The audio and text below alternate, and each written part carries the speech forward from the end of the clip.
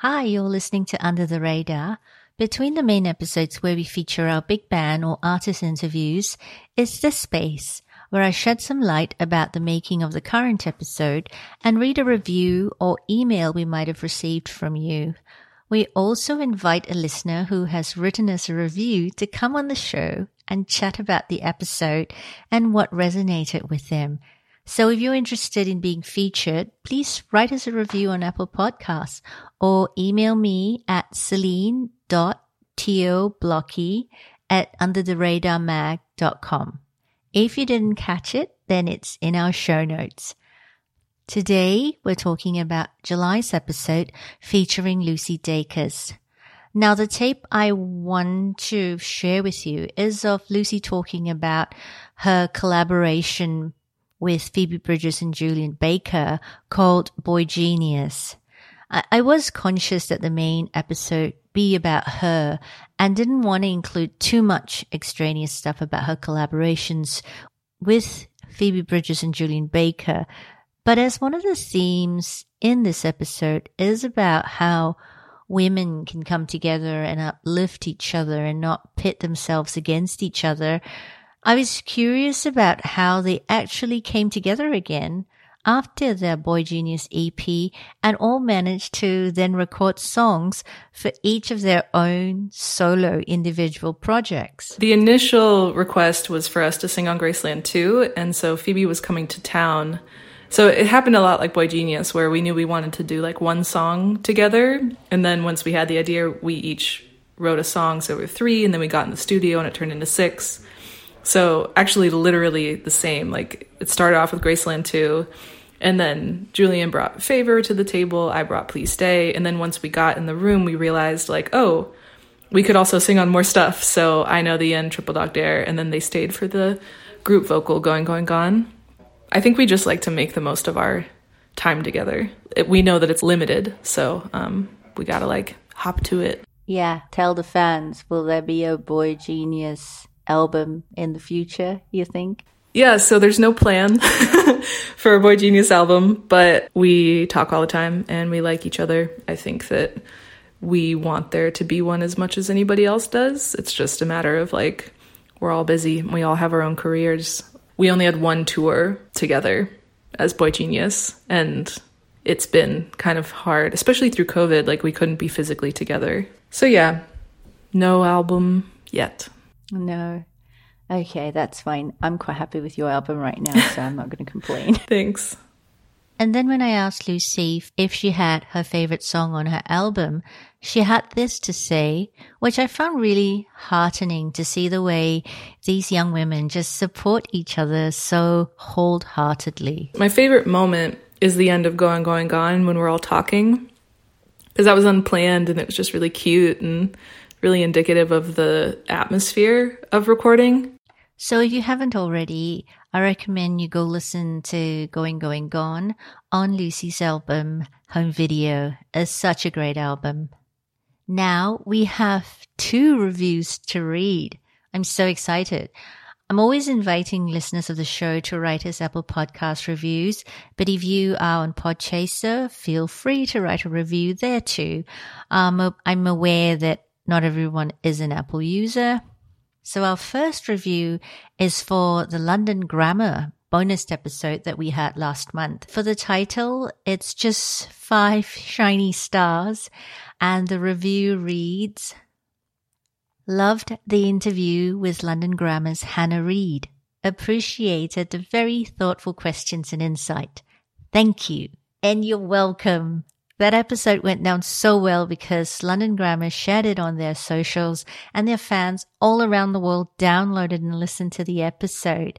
I want to say a special thank you to Glow in the Dark and Sparkle for taking the time to write the review. And please continue to share the episodes with everyone you know. Now, for the second review, titled In-Depth and High Quality. I really enjoy Celine's approach to getting the in-depth backstory of the musician's formative years. I related to a lot of Lucy Dacre's early experiences in life, even though we come from very different backgrounds and our trajectories turned out very differently. Same with London Grammar's Hannah Reid, whom I have interviewed many times but never spoke to about her very young years. I also appreciate the audio quality of the podcast, which is tip-top. Nice job. That was from Pictures of Lily, and today, she's our guest. Surprise! Hi, I'm Lily Moayeri. I am Under the Radar's television editor as well as a longtime contributor to the publication. I've been a freelance journalist focusing on music primarily since 1992. And I'm also a teacher librarian. I've been in education since 2004. And you also have a podcast? I do have a podcast. It's called the Pictures of Lily podcast. It goes out every other Wednesday. It's a little bit of a different approach. For one thing, it's very short. It's only about 10, maximum 14 minutes long. And it is strictly about my experience interviewing people. If I have a personal connection or something that just is different about what I experienced while I was interviewing these people, maybe one time or over the years, that I want to share. So it's just me talking. It's pretty anecdotal. I just like the fact that it's short, so you can just listen to it while you're making your coffee in the morning. Just something different, not trying to do interviews and things like that, because I think you have that covered. Oh, sweet. The space is huge and big for more people for sure. But I listened to your Noel Gallagher episode. I thought that was so interesting because it really gives you the long view, right? Back from the day when he was a nobody, but he always had that kind of swagger. Yeah, the Liam Gallagher episode is our most popular. I say our because it's mine and my husband, Lawrence, do the podcast together. And honestly, everybody's always talking to me about the podcast because I'm the voice and I'm the host. But I'm like, oh, it's 90% him and 10% me. So, Liam is our most popular by far. And then Noel is popular. Johnny Marr is very popular. And Niall Marr, his son. So, the Manchester people. And then Wendy and Lisa, who was our most recent one, they shared it themselves and really hyped it up. So that got a lot of listens thanks to them. Wendy and Lisa sang with Prince and was part of his band The Revolution in the 1980s. I'll be sure to put Lily's podcast link in the show notes. Okay, let's talk about this episode. What did you kind of enjoy about it, or one or two things that struck you? Well, immediately, which this happens pretty early on in the episode, where she's talking about reading and in retrospect realizing that was maybe something to do with her whole disassociative side. I related to that in a lot of ways. The thing is, I got pulled out of kindergarten halfway through the year and they put me in first grade. So halfway through first grade, people are reading at that point and I am not. So I really struggled through first grade, even though kindergarten was maybe too low level for me. First grade was not, I wasn't really there yet. And then my parents pulled me out and, my dad. Why did they pull you out? Well, until my dad's dying day, he kept on asking me, why did I pull you out? What was I thinking? And I told him, I remember distinctly being at the dinner table and you telling me tomorrow somebody's going to come and pull you out of your kindergarten class and put you into first grade. The reason we're doing that is everything that you're learning in kindergarten, you already learned in preschool. And he's like, you already learned it in nursery school. I don't need you wasting your time there anymore. No. Of course you don't know what's happening. You're 5. And so I was just flailing. But they still didn't think they made the wrong decision, at least at that point. And I was always in the lowest groups in first grade. After a while you figure, this group is the dum-dums. Oh, no. And I knew I wasn't stupid, but I was just like, I can't read this stuff. When I entered second grade, literally every day of the first week of school, they just bumped me up into these higher and higher groups. Somehow, over the summer, I learned how to read. All of a sudden, the letters become words, and the words become sentences, and the sentences become paragraphs and a story, and you're on your way. So I was a very big reader, and I was in the library all the time. I was like a desperately shy child, which people are like, what are you talking about? Because they think I'm so different now. And I'm like, oh, I was debilitatingly shy. I couldn't function. I had a really, really hard time talking to people, and I just couldn't. My mouth would not open. So I was in the library all the time at school, to the point where multiple librarians noticed I was in there every day, told my teacher, who called home and told my mom, your child has not seen sunlight or eaten lunch in, X number of weeks. We think that we should restrict her library privileges. And my mom's like, I 100% agree with you. Because at that point, she wasn't worried about me reading anymore. Yeah. I was a voracious reader. At that point, she was worried about my nutrition. Yeah. And me getting some vitamin D and getting some exercise and being a little bit more normal. Were you aware this is what you were doing? That you were kind of... Oh, yeah, absolutely. I was just hiding in the stacks. But I was reading a new book every day or every 2 days. My teacher is the one that told me, we're restricting your library privileges. And I was just ready to burst into tears. So I started sneaking into the library. First of all, who restricts someone from going to the library? Second of all, who sneaks into a library? Now I tell my students I get paid to be in the library. So yes, I related strongly to that part of what Lucy was saying. I don't know if it was disassociative, because I don't think so. I think mine was related to shyness. But it's very interesting what she's saying, that, reading is considered such a positive activity and it's commendable. In retrospect, she sees it as a negative thing. I don't, but I know that other people started seeing like, oh, this reading thing backfired on us. We just encouraged her so much to read, and now look, now she's escaping and running away from everything.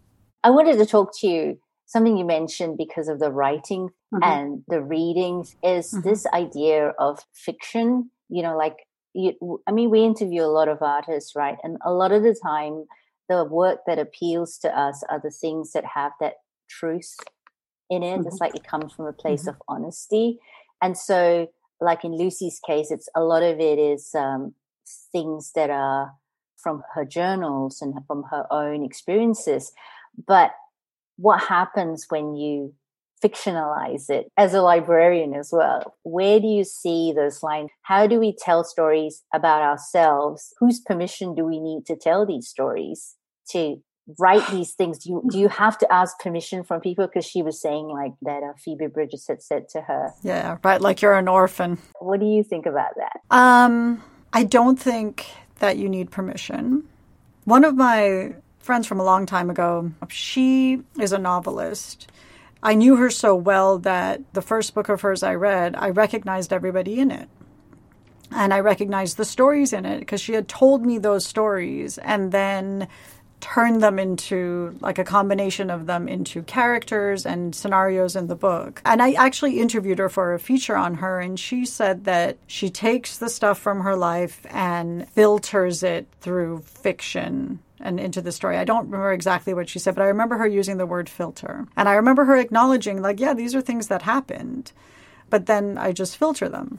Some of the people in the book never spoke to her again, because they definitely recognized themselves and were very angry that she had written a book like that, and were 100% sure that people would know it was them because they were, famous musicians. I don't think you need permission. I really don't. You're an artist, and your art is a reflection of you as a person, and that's the only way it resonates with anyone, is when it's truthful. Perhaps we don't need permission, but then we might have to be prepared to lose friends. And in Lucy's case, they aren't just friends. They are her parents who she loves. And so she's had to consider that. And I understand that. It's actually really tricky making good art, I think. And as an artist, you're constantly trying to negotiate the boundaries as such. And I was curious as to what Lily also thought of the storm in the Twitter teacup that ensued after Phoebe Bridgers smashed her guitar on SNL, and an artist from a band she might have admired, David Crosby from Crosby, Stills and Nash, weighed in with rather unpleasant remarks. I've had this experience when I was going to interview artists whose music I loved. And I was worried that that their personality would turn me off their music. And I was worried that I would lose their music because of knowing that they were not the greatest person, or maybe they were weird with me or something like that. So as a musician, that is so much more amplified, because these are people you look up to. These are people whose music shows up in your music. These are people that maybe wanted, like, it's because of them that you started doing music, and to have them say something negative about you, I'm surprised he even said anything. It's just like, why are you even talking? I know. Why is he even talking? Lots of different things to unpack there as well. You know, this kind of idea of cancel culture and that idea to separate the art from the makers. If they've had bad behavior, it's all these kind of knotty, complicated questions, which is so much a part of the conversation that we're all having today. The other thing that was interesting was, as music journalists who have been writing for a while, myself and Lily, we also chatted about that misogyny that's always been around in the industry. There was this real sense that women had all this power I think throughout most of the 90s and the early 2000s. You know, all the bands that we were seeing, a lot of them were fronted by women. I was working at MTV Asia at the time, and I think we were all under the impression that we'd made it. You know, all these women had done all this hard work so that now we're just going to move forward. Clearly, that's not the case. And yet we've also noticed more women rise to positions of power. But it did also bring to mind something else for me that another journalist, Liz Lenz, wrote in her recent newsletter, that one of her favorite jokes is, "We will know we have equality not when women can succeed at the same rate as men, but when women can fail like men," which I think is really interesting. Related to the music thing again, when I interviewed Nancy Wilson from Heart not long ago, she was saying that in, the late 70s and early 80s, women were really coming into their own and playing their guitars, playing their instruments, owning their space on the stage, which she was a huge part of that. And she said that MTV was responsible for the downfall of women again, because they over-sexualized women. You had to look a certain way and wear certain clothes and show body parts. And she said they just over-sexualized everything so that, all of that power that came with being a musician was taken away, because once again, you were a sex object. That went on for so long. That went on for so long, over 20 years. And only really in the last few years are we seeing the Phoebes of the world, the Lucys of the world, the Julians of the world coming through again, finally. But that took a long, long time. And again, people on the business side of it, not letting these creative women come through. I don't even think it's other guy musicians. I don't think that they ever really are the ones throwing the static. They're happy to have you on their record or collaborating. It's just that the industry is there's just no room. I feel like it's the corporatization of art and the art that women do. If all the structures of power are men, and right now the thing that comes to my mind so much is the whole Britney Spears thing, because there was a time when she was coming up, the whole MTV generation, right? It was so sexualized, and this idea of this high school kid with the mini skirt. And who was at the record label at the time? Neil Portnow, who said if women want to be part and get Grammys for production and all the rest, then step up. What kind of person was he? What kind of leader was he of a record label? You look into the history of what was going on at the time and who were in the positions of power, and then you think, so I feel like those are coming down. We're starting to bring them down again. But they also do say this thing about history, right? It's like an elastic band. 3 steps forward and then bing, it goes back around again. Oops, we're back here again. Yeah. Well, this has been such a great conversation. Of course. Thanks for asking me. I hope you've all enjoyed this bite-sized episode. Thank you again, Lily Moyeri, for coming on the show. You can find Lily's writing about TV at Under the Radar magazine. We both write for the magazine, hence the name of the podcast. Lily recently did an interview with the series producer of This Is Pop, the Netflix music series, which I loved. And my favorite episode was the auto-tune episode because it encompassed all the relevant cultural conversations that we're having right now and went to such a personal space. And my least favorite episode of that was the Brill Building one. I don't know what the director of that episode had in mind because I just felt like it was such an interesting topic that never really got fleshed out. And I feel the same way about the festival episode as well. Anyway, I'm going to do a review for Mark Ronson's Watch the Sound, a new Apple TV docuseries that drops tomorrow. So look out for that. And also look out for a review that Lily did of Apple TV's Ted Lasso's second season. And you can follow Lily on Twitter at Lily Moyeri, LILYMOAYERI. Please follow Under the Radar Podcast on Apple Podcasts, Spotify, apps like Overcast and Podchaser, wherever you get your podcasts, so you don't miss next month's episode. Follow us, write us a review, email me at celine.teoblocki@undertheradarmag.com. Till next time.